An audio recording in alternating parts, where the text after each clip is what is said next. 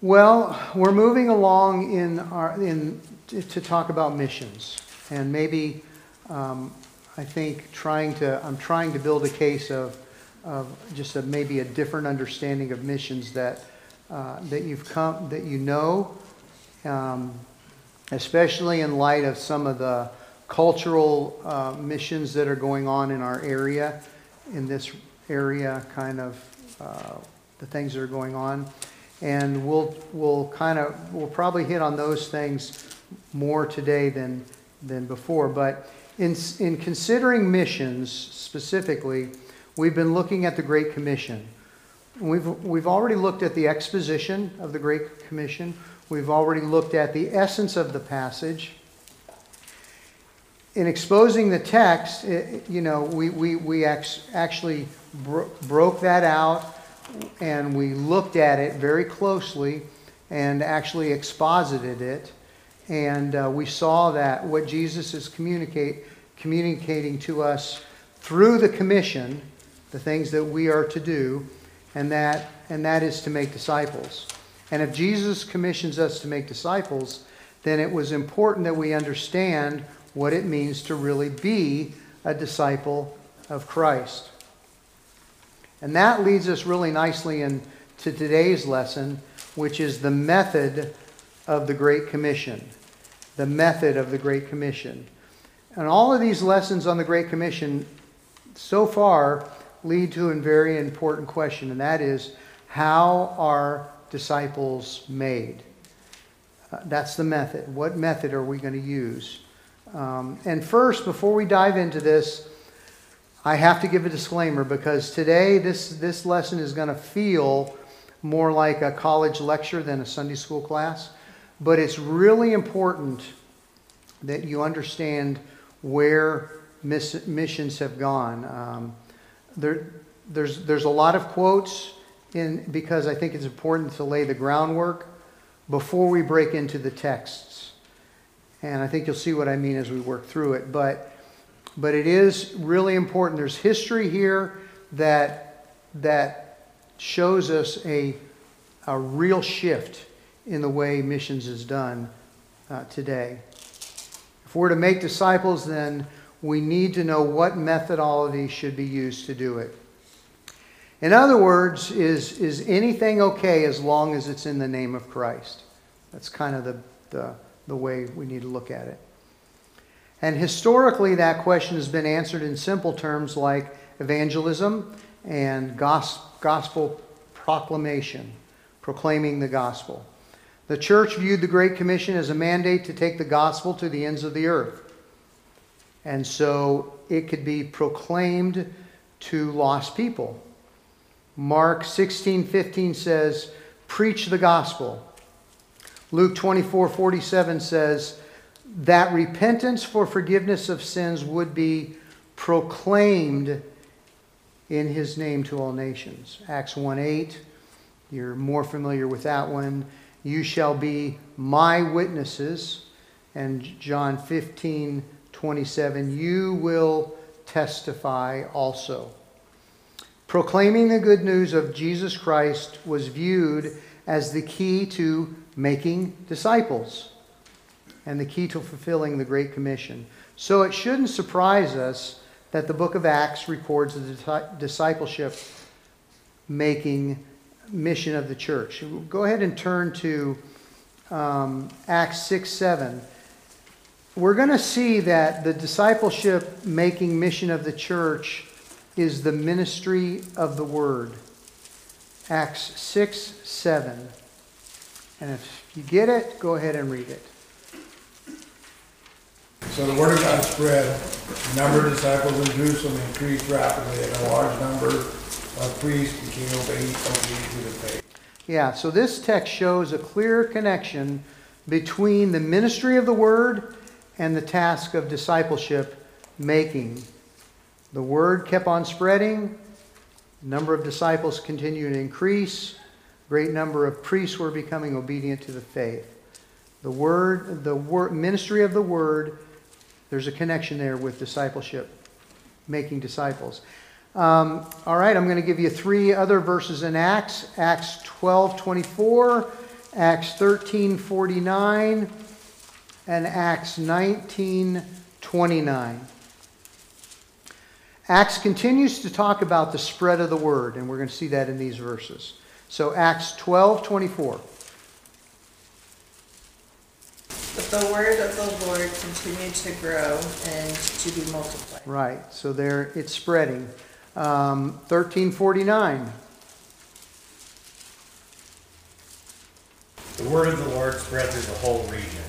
Right, so we see it's the word that's spreading. 19:20.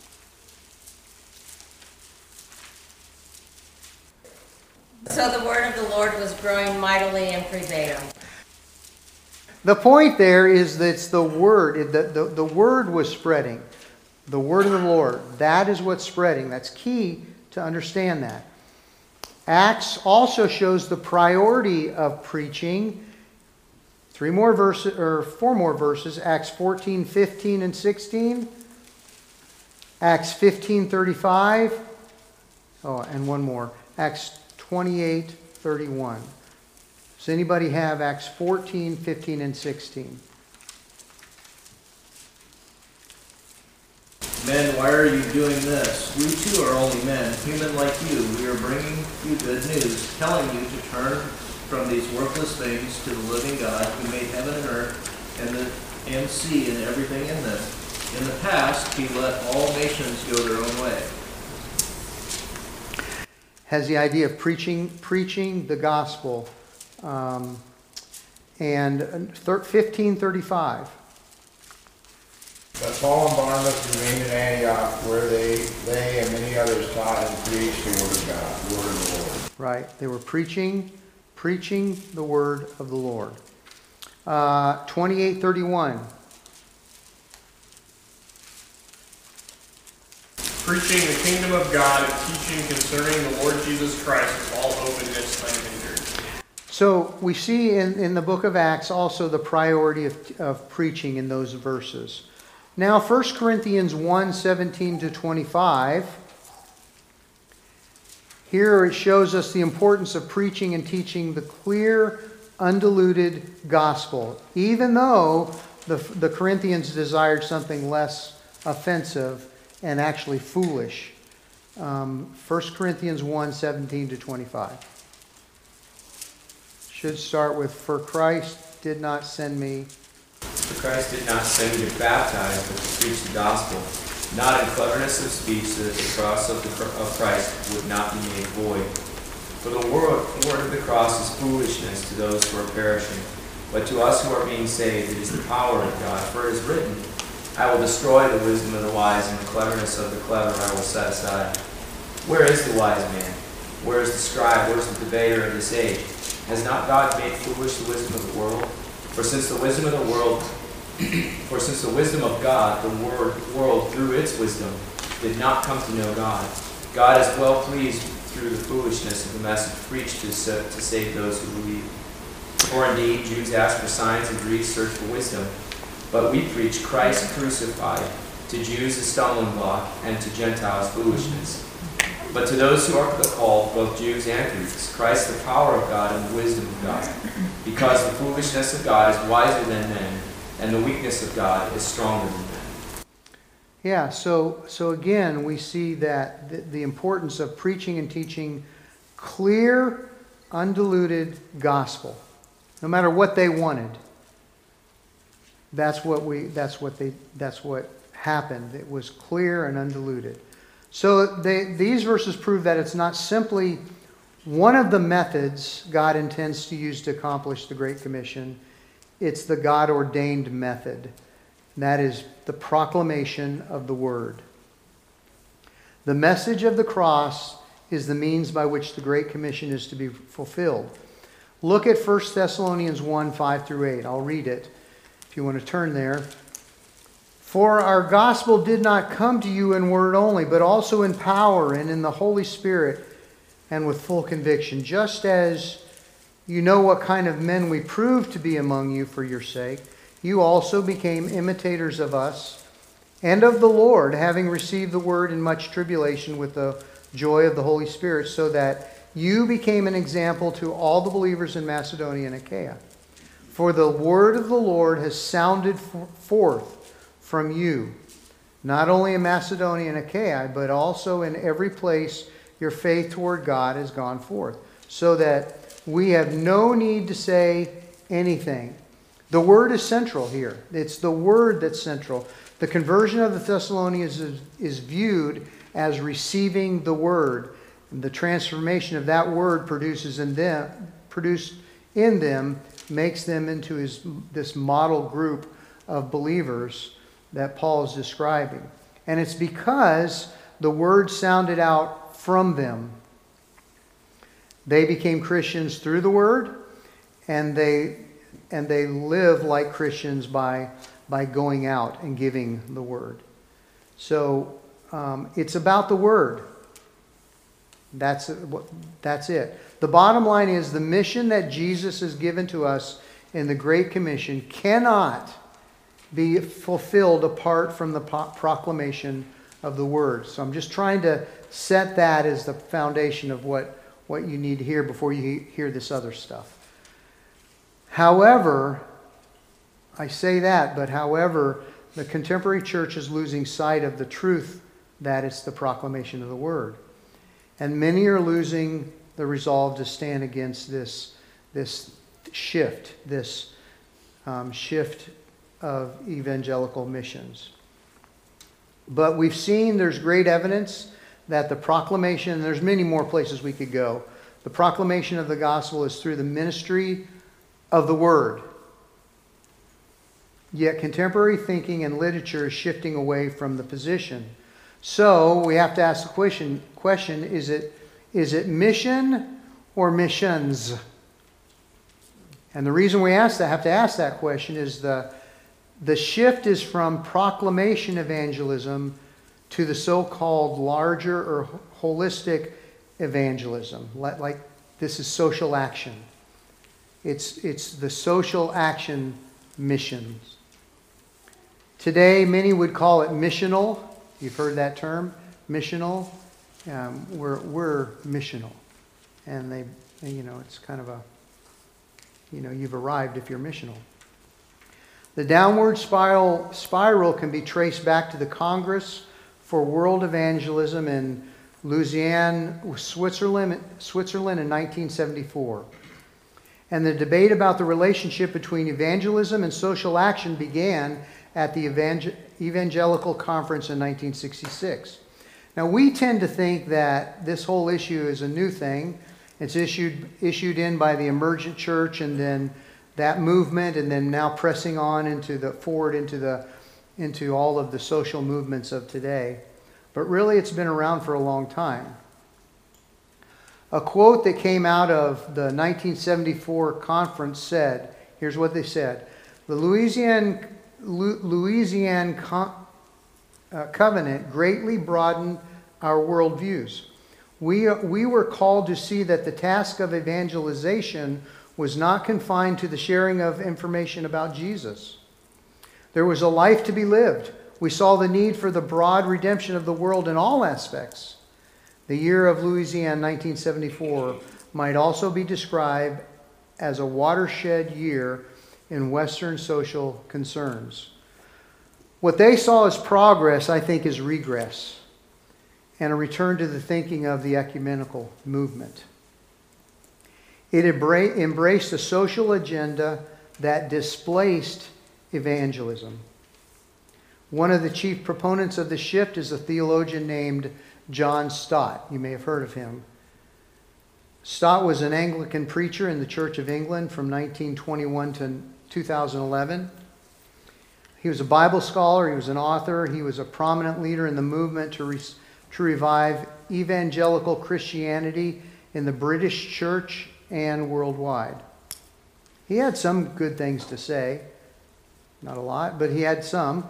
Two of his most famous books were Basic Christianity in 1958 and The Cross of Christ. It's probably the more famous one in 1986. Among other things, he caused some controversy when he put forward a defense of annihilationism in Evangelical Essentials, a liberal evangelical dialogue. Just trying to say that annihilism is right. There is no hell. We're just annihilated. And so that's. But so this is the guy, all right. And he had worldwide recognition. And this is what he said: for approximately 50 years, from 1920 to 1970, evangelical Christians were preoccupied with the task of defending the historical biblical faith against the attacks of theological liberalism and reacting against its social gospel. But now we are convinced that God has given us social as well as evangelistic responsibilities in His Word. Stott confirmed the assessment that came out of the Covenant, Louisiana Covenant, as the turning point for worldwide evangelical consistency, because it set forth the principle that both evangelism and social political involvement are part of the Christian duty, missions. How did they in the conference come to see that social political involvement was part of Christian duty? The shift in thinking was demonstrated and advanced by redefining Christian mission. That's why we say mission or missions. Historically, the definitions of missions and missionary focused our attention on the evangelistic or discipleship mandate given by the Lord in the Great Commission. And now the redefinition summarizes all that Christ sends His people into the world to do. It's kind of subtle, but they made that shift and they redefined it. And it goes further to say it cannot be limited to proclamation evangelism. So now the redefinition means that Christian mission is dual: evangelism and social action. It seems to be subtle. It's a terminology shift from missions, what we've always called missions, to mission. But actually it represents a major shift in theology and philosophy. What actually surfaced was two less distinct parts of one mission. Two parts making one mission. And these two parts became activities that cannot be separated from each other. They say, as we do one, we must do the other. In 1982, they went on to give more detail of the relationship between evangelism and social action in the Grand Rapids Report on Evangelism and Social Responsibility. And here's what they say. And just bear with me because this is just important. First, social activity is a consequence of evangelism. We can go further than this, however. Social responsibility is more than consequence of evangelism. It is also one of its principal aims. Second, social activity can be a bridge to evangelism. It can break down prejudice and suspicion, open closed doors, and gain a hearing for the gospel. Third, social activity not only follows evangelism and its consequence and aim and precedes it as its bridge, but it also accompanies it as its partner. They're like two blades of scissors or the two wings of a bird.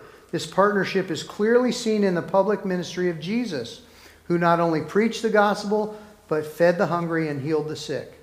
In His ministry, proclamation and service went hand in hand. Thus, evangelism and social responsibility, while distinct from one another, are integrally related in our proclamation of and obedience to the gospel. The partnership is in reality a marriage. From this, it digressed, and one of the members of the group came to this conclusion. And what is social transformation for the Christian? Is it not the entire business that God is about? Namely, the redemption of the world? And is not the mission of the church social transformation in every dimension? Is it mission or is it missions? This is where the turn came. And it's subtle, but it's important. So now we need to talk about the two terms: incarnation or proclamation. What's interesting to note is that the most of the basis for the transition from missions to mission is said to be based on the example of Jesus. Stott and others use John 17:18. You want to write these down. John 17:18 and John 20:21. We're going to look at them here in a minute, as their proof texts for what they see as the proper basis for the Christian mission. And the backbone of the position is the as so language in the two texts. And we'll get to that in just a minute. They understand the language of the texts to establish a model of our mission, which is called the incarnation model. Let me read you a quote by one of the proponents of this model as he develops his argument. He says, "Nor do I feel able to withdraw the conviction that our mission is to be modeled on Christ's. Just as his love for us is like the Father's love for him, so his sending us into the world is like his Father's sending him into the world. If words and works went together in his ministry, they should also in ours." This shift from missions to mission opened the door to an aggressive social action agenda that was legitimized as the essential part of the Christian mission. So it just went to now Trump proclamation. The reshaping of the Christian mission into the incarnation model rather than the proclamation model solidified the view that our words and works have equal place in witness. In fact, without the works, according to this view, our words will lack all credibility. So, why do I spend an entire class talking about this? What's the point? What's the big deal about incarnational versus proclamational? Well, it is a big deal. It is a big deal. It seems subtle, but it's a big deal. And this is so the first reason is because I'm doing this class so that we, Countryside Bible Church, understand and hold to a biblical missions strategy. Second, I want you to know that what's being said about the subject of missions in the church at large today. I want you to know what the shift is to the norm in the thinking of missions and the role of the church in missions today. Not our thinking, but this is popular thinking today. Third, many of these same shifts are filtering into the pulpits of today. They're beginning to filter into what we have always known as fundamentalist preaching and teaching on missions and evangelism. That's what we've always known it to be. In giving you these arguments, my hope is that it will cause you to think very carefully about far-reaching ramifications of what seem to be simple-sounding shifts in terms and concepts. So, before we get even further into the weeds on this, remember that we're working off the Great Commission. That's important. We need to base what we're talking about on the Great Commission. Matthew 28, 19, and 20. All authority has been given to me in heaven and on earth. Go therefore and make disciples of all the nations, baptizing them in the name of the Father and the Son and the Holy Spirit, teaching them to observe all that I've commanded you, and lo, I am with you always, even to the end of the age. Since the central command of the passage is making what? Making disciples. We're looking at the method of the Great Commission. The method of discipleship making. The main question we're trying to answer here is, how are disciples made? It's really important. It's vitally important. In the first missions class, I shared a quote from the book, What is the Mission of the Church? And the quote was this: if everything is mission, what is mission? The authors of the book go on to say, some of what we want to correct is an overexpansive definition that understands mission to be just about every good thing a Christian could do as a partner with God in his mission to redeem the whole world. First, as I talk about this, let me say that the word missional, the buzzword missional, is not necessarily this dirty word, this bad word. Okay? The problem is it's used incorrectly, but I do believe we as believers should be missional in terms of being on mission. We need to be careful that everything we do should serve the mission of the church, which is to glorify God as the bride of Christ. We do need to be pleasant people to be around, not duds. We need to be engaging. We need to be appealing. We need to be others-centered. We not self-centered, but others-centered. We do need to be good Samaritans. We do need to be friendly with unbelievers. We do need to be intentional and come across as attractive to those who don't know Christ. We do need to get out of our holy huddles and engage the world with the gospel. We do need to do that. Every Christian should be about those things. That's biblical. So we don't want to completely throw people under the bus for doing these things and using the word missional in that way. But at the same time, we need to be very clear that we don't replace the gospel with social justice. We cannot replace the gospel with social justice. This is very important as we attempt to do what Christ commands us to do in the Great Commission. So with this in mind, let's look at the passages that those that have pioneered this shift from proclamational to incarnational missionary efforts are using. We want to evaluate the incarnational model. So what's wrong with Stott's definition of mission and the incarnational model of ministry? It kind of sounds okay.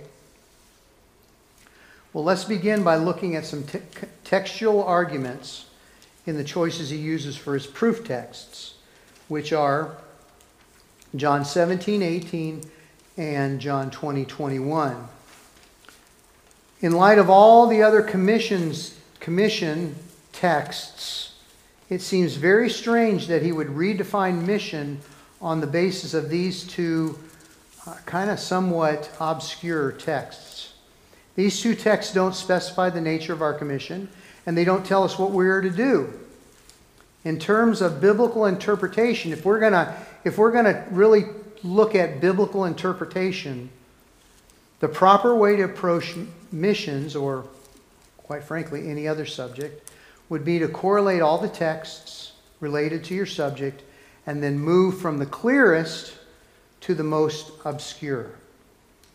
The focus of all the other texts, except John 17:18 and 20:21, in their opinion at least, the focus of all those other texts, Matthew 28:19 and 20, what we just read, Mark 16:15, Luke 24:47, and Acts 1:8, are clearly, we even read some of those, are clearly proclamational.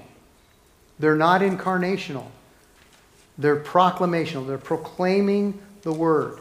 The proper method of study then is to determine how John 17:18 and John 20:21 fit into what these other texts say? Not start with the obscure when it's clear in these other texts. So we have to figure that out. But that being said, even if we accept his argument that these two verses establish some kind of a biblical paradigm for missions, his claim that these two texts teach an incarnational model for mission is, I believe, mistaken. So let's look at the two texts. John 17:18 and John 20:21. First, John 17:18. As you sent me into the world, I also have sent them into the world. John 20:21. So Jesus said to them, again, peace be with you. As the Father has sent me, I also send you. First, the context of the passage, and in view of the context, really, of the whole entire Gospel of John, focuses on the words sent in 17:18 and sent and send in 20:21. The focus, the context of the passage is the sent, or sent send. But Stott here chooses to focus on as and so in those verses. As you sent me into the world, so Jesus said to them, instead of the sent and send. And that turns the entire discussion to how Jesus came and how he was sent by the Father, yet sending is the point of the texts. Just as Jesus was sent by his Father to do the Father's will, the disciples are now commissioned by the Son to do his will and carry out his work. The backdrop of for this language and concept is John 4:34-38. Go ahead and turn there. John 4:34-38. We're seeing what the connection is here, what the concept is that Jesus is getting at, and so contextually we want to put it all together. John 4:34-38. Are you there yet? All right, follow along with me. Jesus said to them, my food is to do the will of him who sent me and to accomplish his work. Do you not say there are yet 4 months and then comes the harvest? Behold, I say to you, lift up your eyes and look on the fields that are white for harvest. Already he who reaps is receiving wages and is gathering fruit for life eternal, so that he who sows and he who reaps may rejoice together. For in this case the saying is true, one sows and another reaps. I sent you to reap that for which you have not labored. Others have labored, and you have entered into their labor. The key to understanding what Jesus meant in those two proof texts, John 17:18 and John 20:21, is the use of the word sent.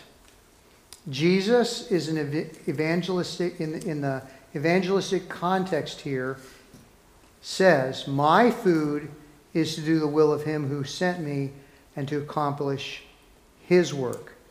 So growing out of his own commitment to do the Father's will, which was to participate in the harvest, verse 35-37, he sends the disciples into the harvest, verse 38.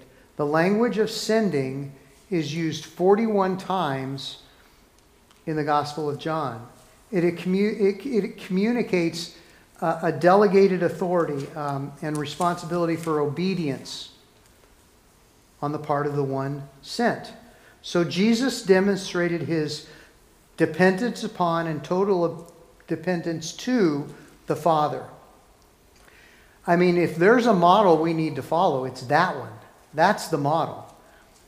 We are to walk in dependence upon and obedience to Christ, since he is now the sender and we are the sent ones in the Great Commission that we're looking at. So we see the context of John 17:18 and 21 make it clear that Jesus is not commissioning his disciples to engage in social action. That's not the point of that text. It's completely foreign to the context, and to import it from other passages just isn't valid. We should be asking, what do the immediate context of these verses tell us about the mission Jesus has in mind for the disciples? And you don't have to go far in John 17 to find the answer. Look at the mission of John 17, 4-6. The mission of Jesus was to make the Father's name known to the disciples by giving them his word. John 17, 4-6. If you have it, go ahead and read it. John 17, 4-6.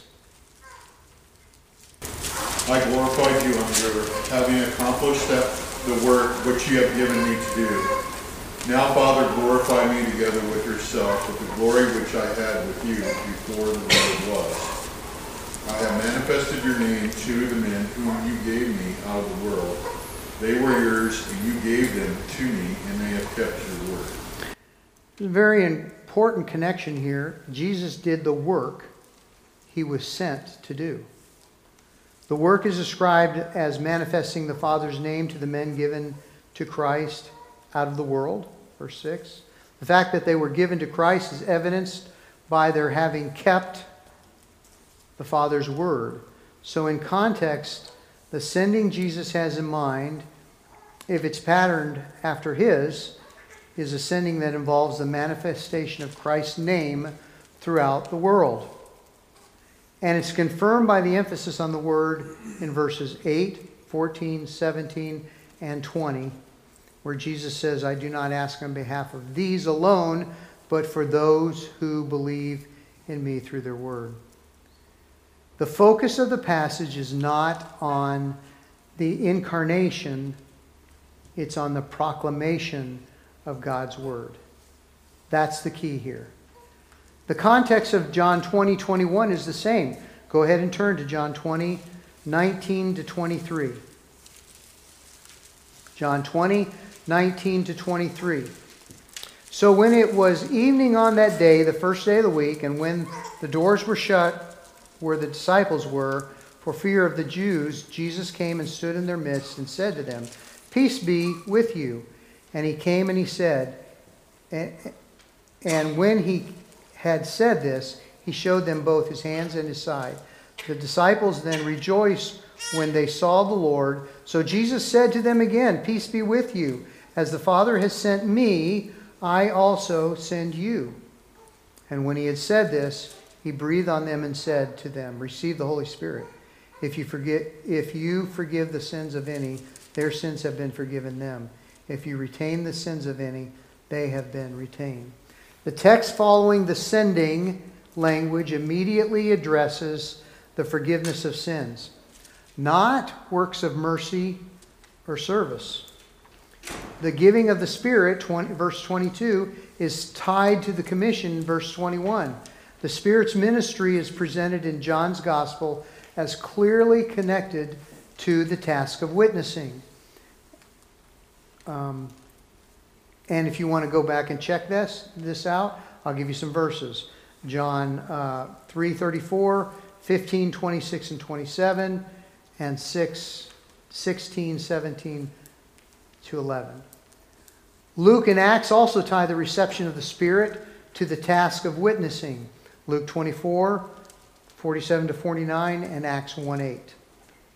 There's nothing in the context that clearly established that disciples were being sent by Jesus to bear witness to him and that others would believe on Jesus through their word. That is what really happened, but there's nothing in the context there that says mercy or social action.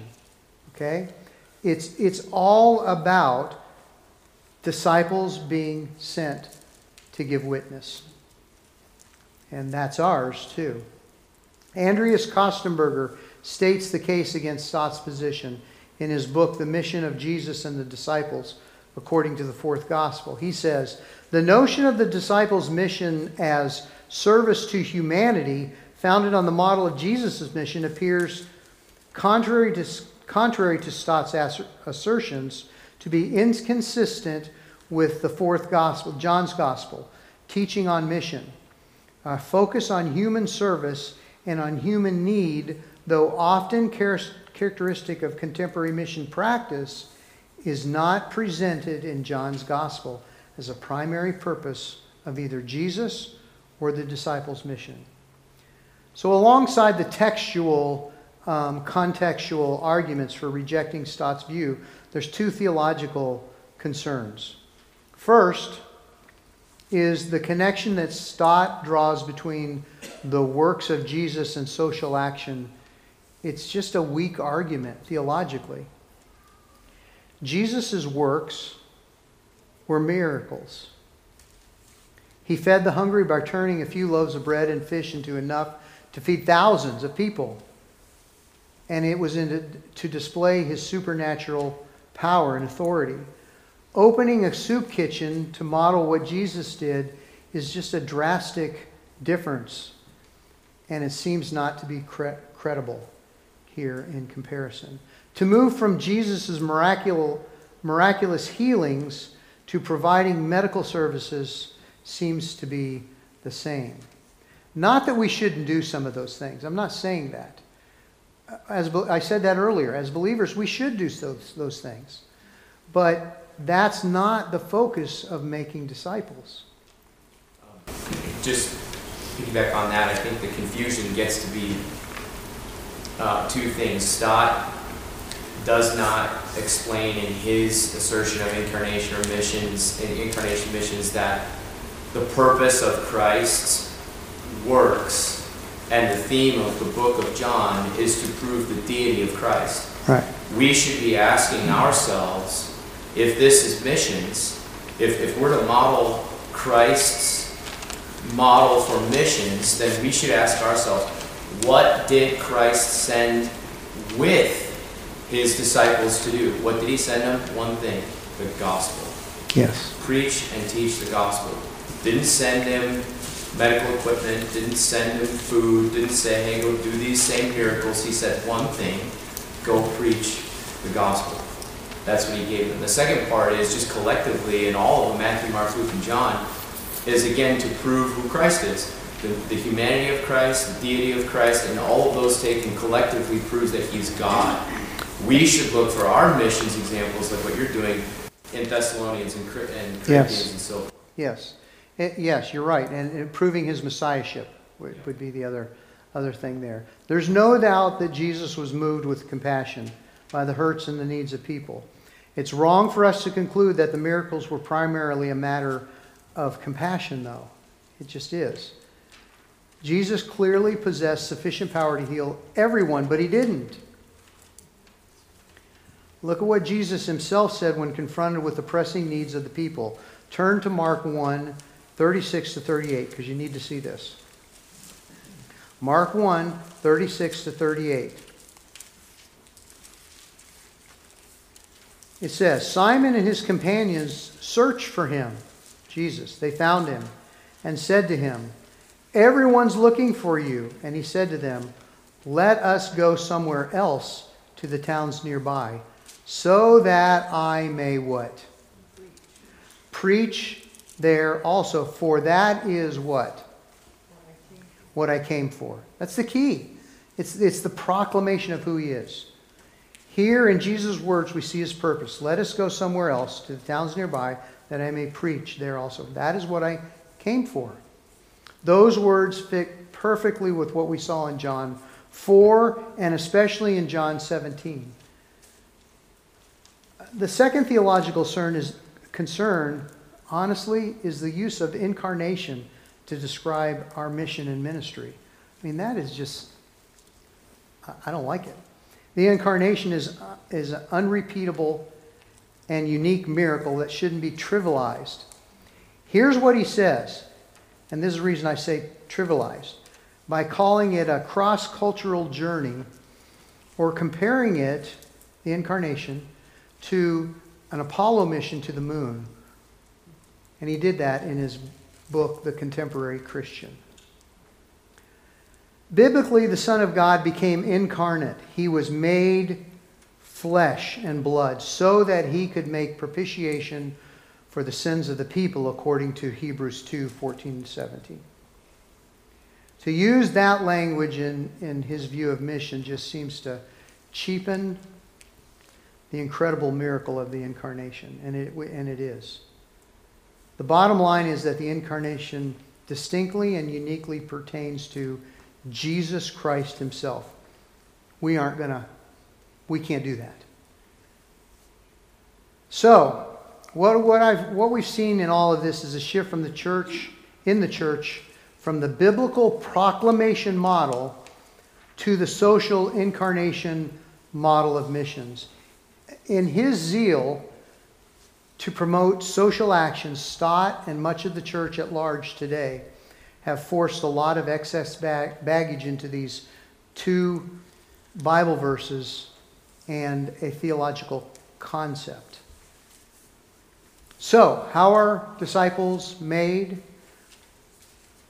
All that to say, the biblical way is by proclaiming God's word, preaching and teaching to the nations that results in indigenous and self-perpetuating church. The focus of all missionary activity must be on the spreading of the word. The word, through the work of the Holy Spirit, is the power that produces the disciples. I've seen this happen. I've been on the mission field, and I've seen so much emphasis on the incarnational model. In Africa, Malawi, Africa, they don't have water, so we send missionary, not we, but the church at large sends missionaries to dig wells. The wells get dug and the gospel never goes out. And that is their mission. And you can say, well, they have to do that in order for them to listen. No. Go back to evangelism class. You know, that we proclaim God saves. And so we can't get caught into this thing that, well, if we only do this, then they'll come. We go, we proclaim the gospel. And in the midst of that, when we have opportunity, we do things to help people. We give them water if they need water. We give them medical or dental work. If somebody in our church goes, we go to the mission field. The purpose of going is to make disciples, the gospel. But if we have somebody, then and they want to go along with us, then we do other things. So that's what we need to make sure that it's a subtle shift. And that it's subtle to say, we're going to do this, and in the process of doing these social agenda activities, then hopefully we can share the gospel. No, that's the wrong way to look at it. We are called to make disciples. We are called to share the gospel. And that's what we do. And then the other stems out of that. Does that make sense? Sorry for the college lecture. But it's really important that you see that this didn't just happen out of the blue. There was an effort that shifted and made this happen. And unfortunately, we see even in our area this happening, right? Where it's all about feeding and sending clothes and doing all of those things. Yes? When we hear about churches that are described as, we are a missions-based church, or our church is a missions church, or within denominations, there are times where there have been branches of that have decided to be more missions-based. Is this the movement that those things have grown out of? Is that all connected to what you're describing today, or? There is a movement that the church at large has taken to the incarnational model because it feels good. it makes you feel warm and fuzzy. And it allows you to think you're doing something. But I can't speak to each individual church because that's, what are they doing, you know? But yet certainly the majority are moving that way, and more all the time. And so we want to keep our strategy, tied to the Word. It's all about the Word and making disciples. And the Great Commission is all about making disciples. Well, next week we'll look at the target of the Great Commission. All right? Yes, sir. There's a lot of government money tied to those mission organizations too. There is. So there's a lot of denominations that are going after the government money, which then compromises them into the ability to not share the gospel because they're taking the money. And the contracts they have to sign basically say that they can't proclaim. Yes. Profitize. Especially in the denominations, you see that. Yeah. So we just need to be careful, and we need to be biblical. And listen, we may announce here soon is doing a work. There was a church that was planted in Israel to make disciples. That's the purpose of that church, and to help those that are there learn how to go out and make disciples. Now the war has started, and so he has found other avenues in there to help with the war, and that is to provide water and food for the soldiers. And so his church is getting behind those things, and all of Friends of Israel in general is. But that's not the purpose of why he was sent, and he knows that. So just remember, there's two different things we're talking about here. All right? All right. Let's pray. Father, thank you for the time you've given us this morning. We pray that we would go in the next service to follow with hearts that are excited to worship you. It's in Jesus' name I pray. Amen.